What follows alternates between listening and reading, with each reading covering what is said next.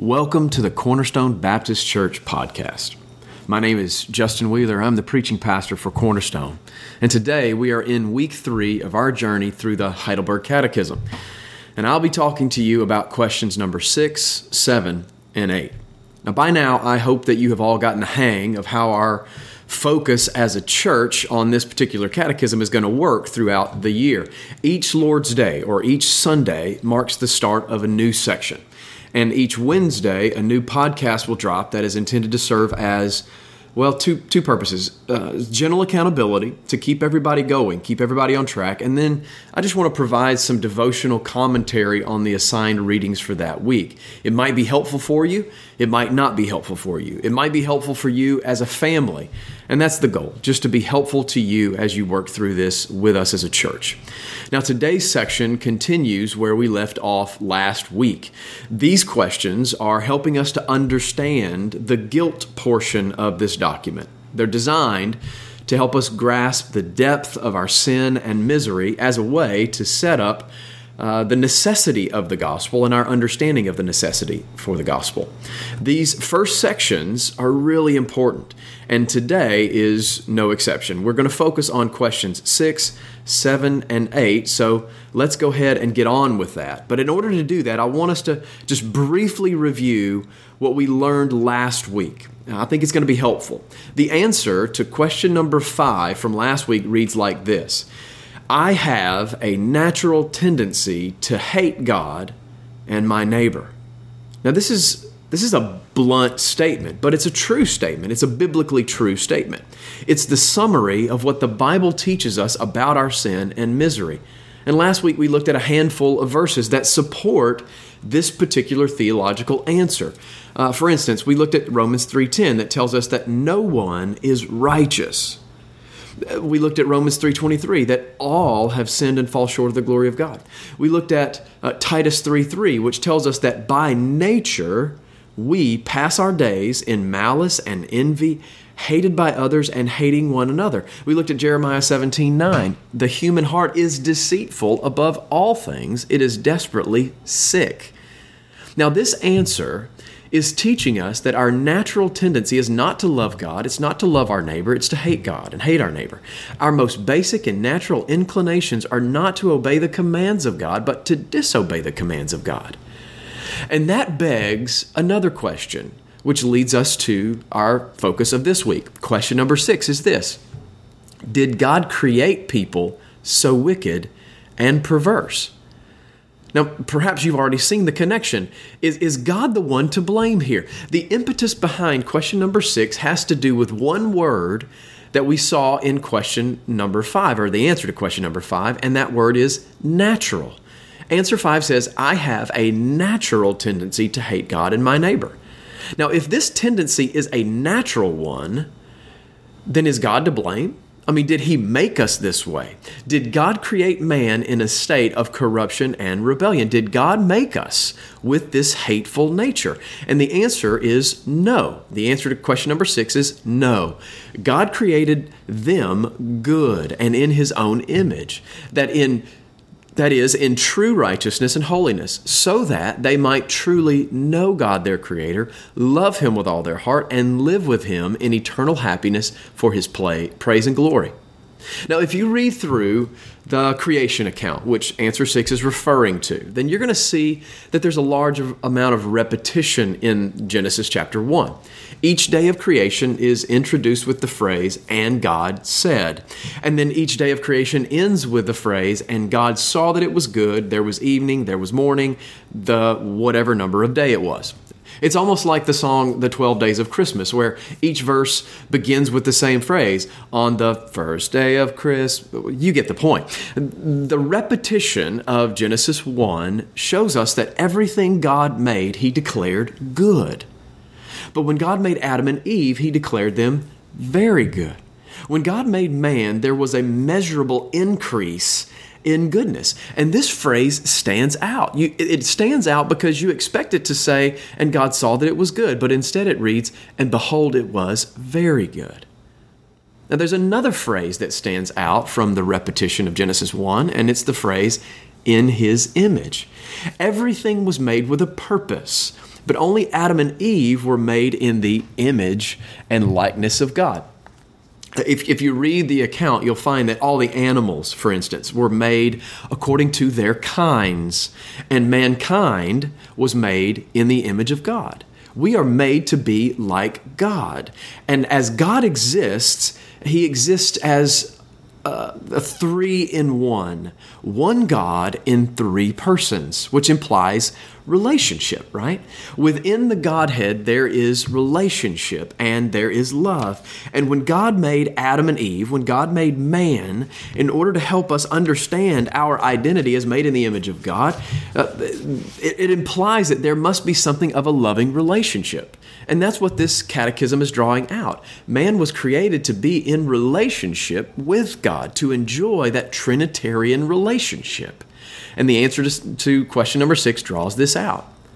God made man good. God made man in His image, in true righteousness and holiness, so that we might truly know God and love Him with an eternally happy love and relationship.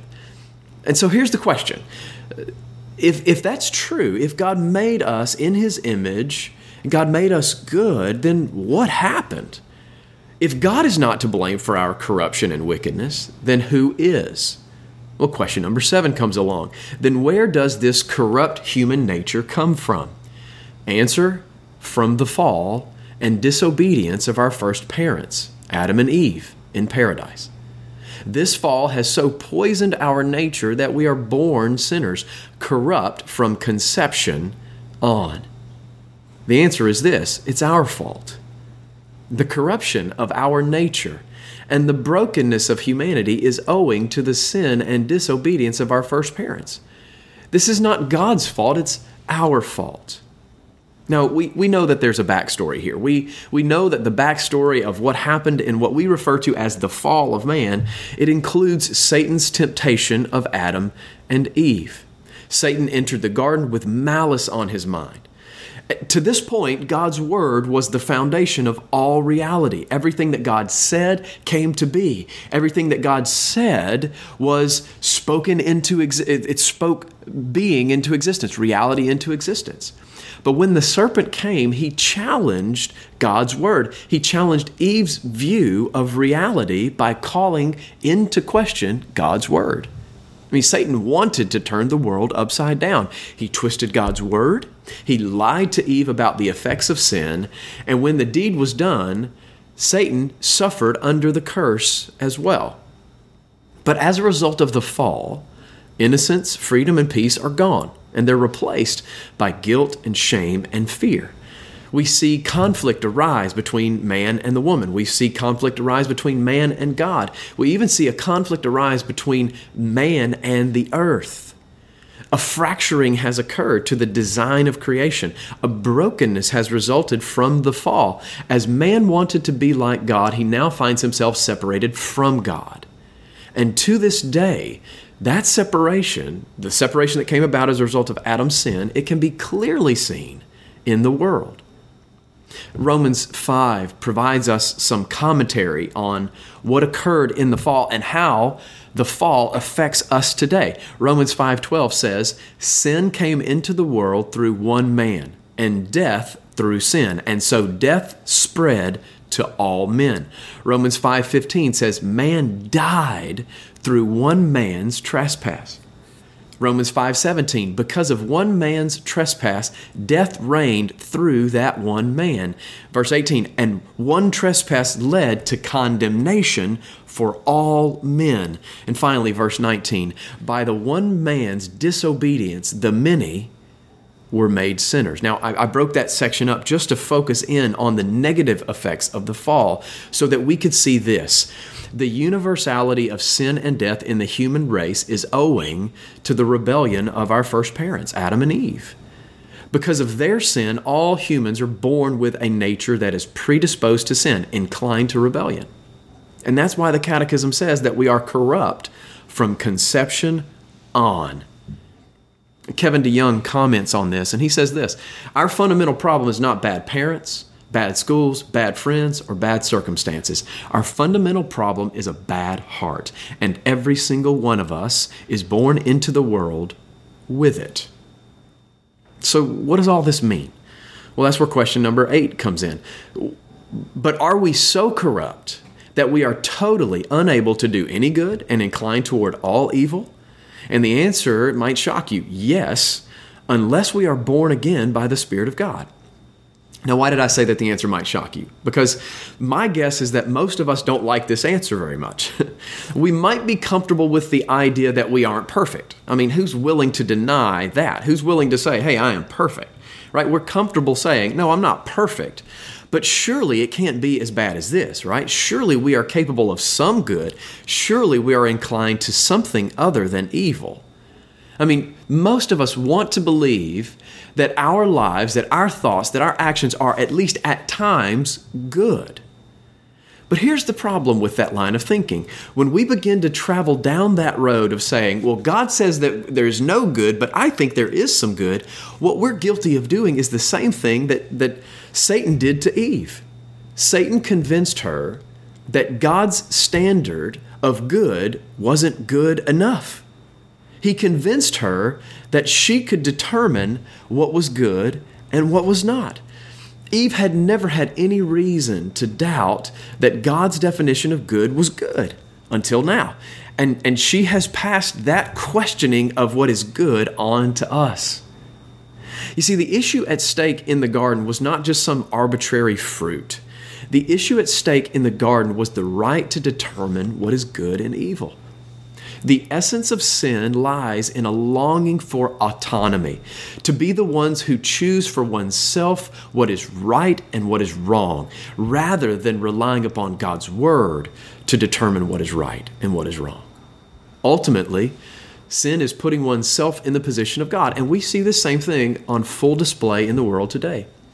We live in a culture where the foundation of our thinking is that we determine what is right and good for ourselves, independent of any outside force or person or history. Every time we say, I know the Bible says, but, every time we determine in our minds that we know better than God how something should be, this is the foundation of sin. The foundation of sin is to grasp at the seat of power which only God deserves to sit upon. And we see it where we prefer our wisdom to God's wisdom, or our desires to God's will, or our reputation to God's honor. Now, I don't believe that this means that unbelieving people are incapable of doing morally good things. The love that we see in the world is good, but it is not a wholly righteous good. Even our good deeds are tainted by sin because they do not come from a heart of faith and they do not aim to glorify God. Paul says that everything that does not proceed from faith is sin. And so here's the point that the Catechism is trying to help us understand. Our natural tendency is not to love God, but to rebel against God. Our nature is corrupted by sin and rebellion. God didn't make us this way, but when Adam and Eve sinned in the garden, their corruption corrupted all of us completely.